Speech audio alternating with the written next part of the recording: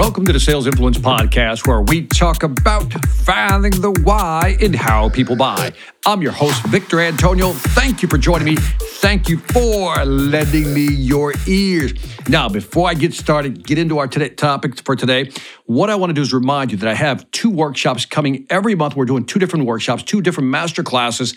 Go to my website, victorantonio.com. Check out what's on tap. I may see you in the workshop. It's a half-day workshop. I think you'll enjoy. Pure content, 3 hours.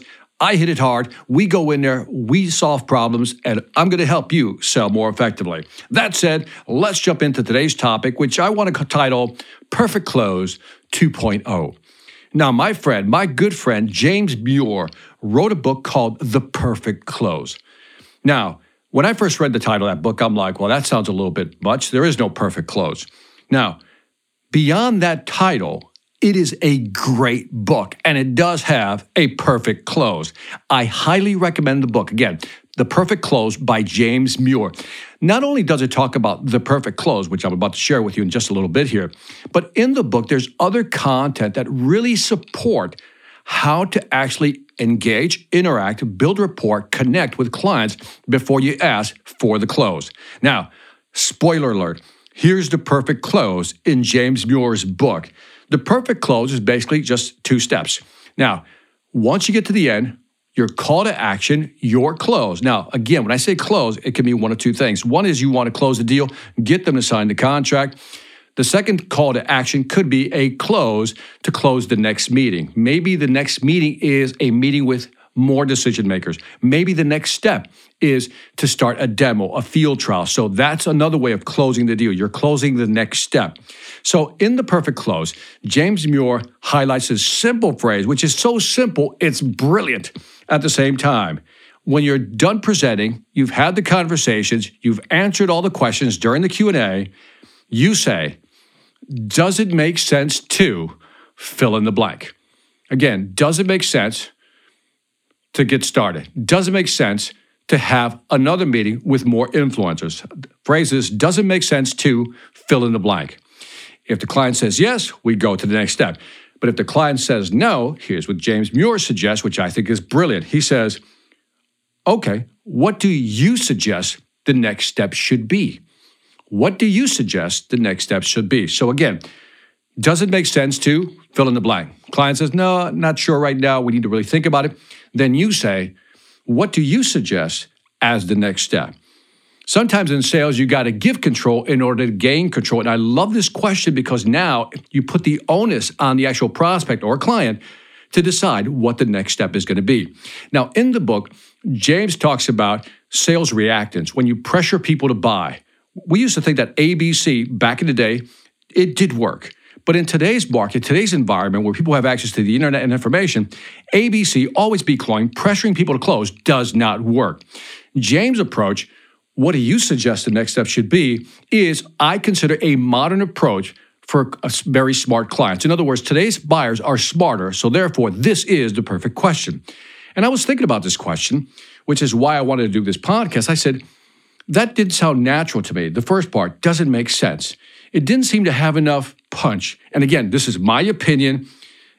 Can't be yours. Maybe it's yours. I don't know. But I wanted to kind of just give it a little Victor Antonio twist. I always say you got to make it yours. So James says, does it make sense to? That's his thing. I said, no, I think I want to Victor Antonio size it. So here's what I would say. Instead of does it make sense to fill in the blank, I would be a little more assertive. I'll say, well, the next step would be to fill in the blank. Do you agree? See, that to me would be a little more authoritative. It's a subtle twist. And I'm not saying one's better than the other. The second one, mine, fits me better. My question to you is, what would fit you better? Does it make sense to fill in the blank as a call to action? Do you like mine? Well, the next step would be to fill in the blank. Do you agree? Or how does that sound? Which one do you like, A or B? Or maybe you have a C. Maybe you want to develop your own. And again, think about these fill in the blanks. For example, here's how it would sound when I use it. This is how it feels natural to me. Well, the next step would be to schedule a demo. Do you agree? The next step would be to meet with your team. Do you agree? The next step should be to send you a contract and get started. How does that sound? Right? I'm actually starting to like how does that sound a little better. And as you're doing this, I'm actually trying to highlight something here is when you learn a new technique, a new way of saying something, a new script, absorb what the person is saying. In this case, James Muir is teaching me his close. And I'm saying I love it because it works for you, but I'm not feeling totally comfortable with the first part. Does it make sense to fill in the blank? I like mine, which is the next step would be to fill in the blank. Do you agree? Or how does that sound? But I do love his tie down.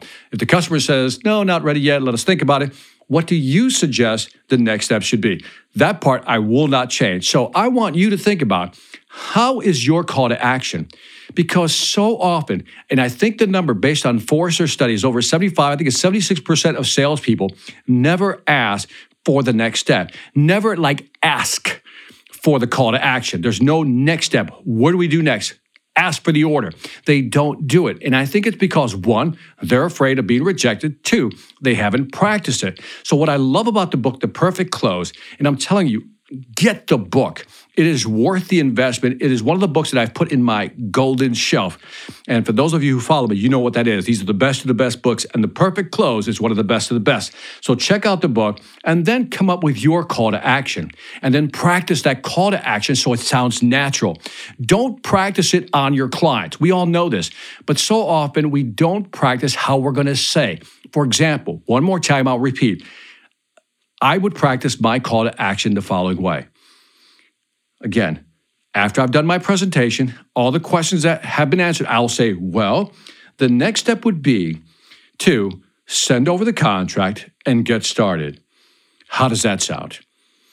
That's it. That's all I would practice. Just practice that line. And then if they say no, then understand, Mr. Customer, what do you suggest the next step should be? And give them control. But remember, that question, that call to action, that close, that next step, you have to have that thing so rehearsed that it sounds natural and it flows out of you like butter, if you know what I mean. And that's it for this Sales Influence podcast. Leave me some feedback on iTunes, Stitcher, YouTube, Pandora, Spotify, or wherever you're listening to this podcast. In fact, I would love to find out what your phrase is. Put it in the descriptions and the comments, and I'll try to read them. And again, it's up to you to decide how you want to do it. So that's it. Also, if you haven't done so already, check out the Sales Velocity Academy. Again, 500 plus videos. If you want to sell more effectively, go to salesvelocityacademy.com. We got 3 different levels. We got a monthly program subscription, we got an annual, and we got a lifetime, and all are cancelable. Here's the important part. Cancel at any time. So if you do the monthly or the annual, you decide when you want to cancel. Check out the programs. I think you'll love them. Also, again, doing monthly workshops. Go to VictorAntonio.com. Check out what's on tap for this month. And that is it. This is Victor Antonio, always reminding you, selling ain't hard when you know how. Take care.